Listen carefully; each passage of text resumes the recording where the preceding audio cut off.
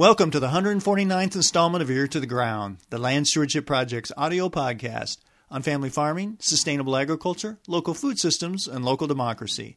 I'm Brian DeVore, editor of the Land Stewardship Letter. After Mike and Linda Ryle graduated from the Land Stewardship Project's Farm Beginnings course, they started easing themselves into pasture-based livestock production by raising a few hundred meat chickens for local consumers. It's a good thing they took a go-slow approach. Problems with the feed ration caused the birds' rate of gain to plummet, severely cutting into profits that first year. No doubt about it, that feed issue was a significant stumble during their first serious foray into farming. But because of the Ryles' conservative approach, it didn't become the kind of disaster a budding business cannot recover from. Besides figuring out what kind of feed rations to avoid, the Wilmot, South Dakota farmers also learned that there's a good market for locally produced meat and that chickens and other livestock can do well on their farm's rotationally grazed pastures. This has provided them the confidence to further pursue their goals of producing not just chickens but also beef cattle for local consumer markets. Mike and Linda, who are in their mid-40s, are slowly growing their beef herd while they both bring in income from other jobs. Mike runs an on-farm engine repair shop and Linda drives a school bus. Their oldest son, Tyler, has recently joined the operation and is interested in farming full-time. I recently visited the Ryle farm on the west side of Big Stone Lake on the Minnesota-South Dakota border. Mike chatted with me about the importance of taking a methodical approach to launching a farm business. He also talked about the challenges of marketing grass-based meat in an area far from major urban markets and how the networks and planning skills they developed through the Farm Beginnings course have given them the confidence to pursue their farming dream. You guys have slowly kind of worked into farming. You took the Farm Dreams class to kind of get an idea of maybe what you needed to do to set up a plan, and then took Farm Beginnings. And one of the things you talked about was you're really trying to maybe take a go slow approach, and I think the term you used was you're kind of in that experiment /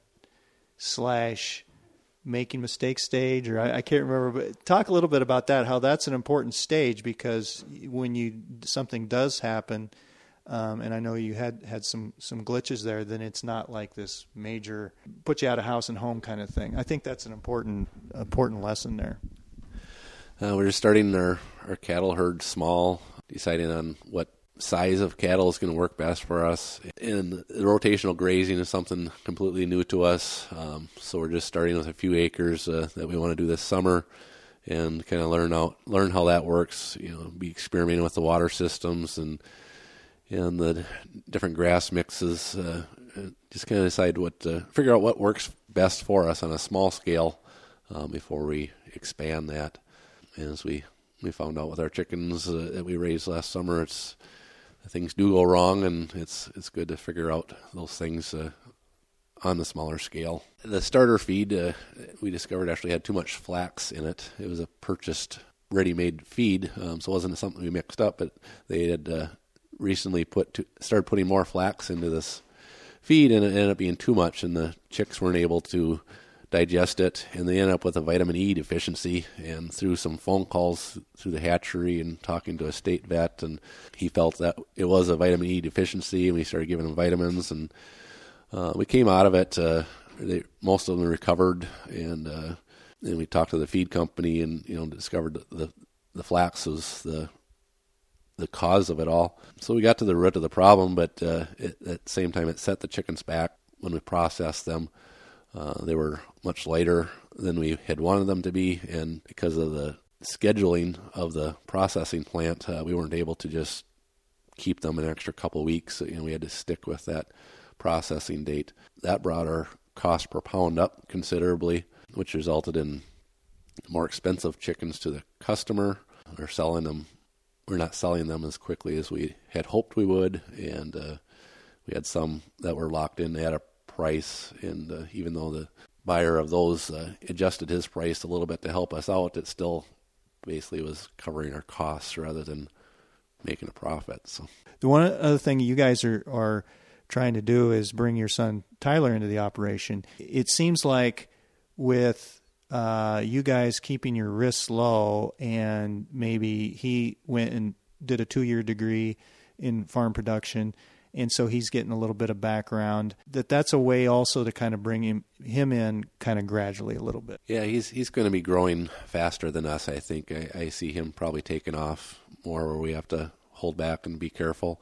But he's experimenting along with us, and we're trying to show him on a smaller scale that this works. Most of his exposure is just conventional farming, and we'd like to be able to show them there's alternatives to that do work and are profitable. And one of the issues I think you talked about that you're kind of a little concerned about is you're pretty far out here as far as being away from major markets. And have you thought about how maybe you could, because you want to do the grass-fed beef, you want to go more into that and eventually have kind of a grass-based farm. Have you thought about how to kind of grapple with that marketing situation and try to have a ready-made market for what you're producing? That's kind of another part of growing slow. Hopefully we can develop that market as we grow. We have quite a few contacts around the cities from when we lived in the Twin Cities, so we have a little bit of a market. We have enough market to cover our initial product that we'll have.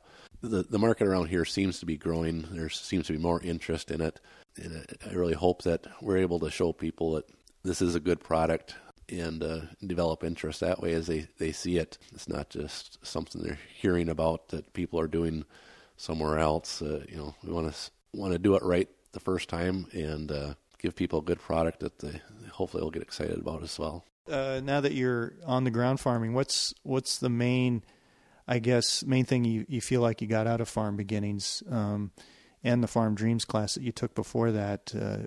What was the main thing that's been useful for you down the line? The networking has been huge. Different people helping with marketing, contacts for grazing, cattle breed selections. We had opportunities to see some different breeds. Knew who to talk to about that. But the planning, the importance of planning is really huge. They take you through some exercises that aren't a whole lot of fun. They make you think hard, and a lot of it doesn't necessarily paint a pretty picture. You think you kind of have an idea how things are going to go, and you put it down on paper, and it looks like maybe that's not such a good idea, and it makes you think realistically, about the money side of things, and it's good to figure that out before you jump in too far.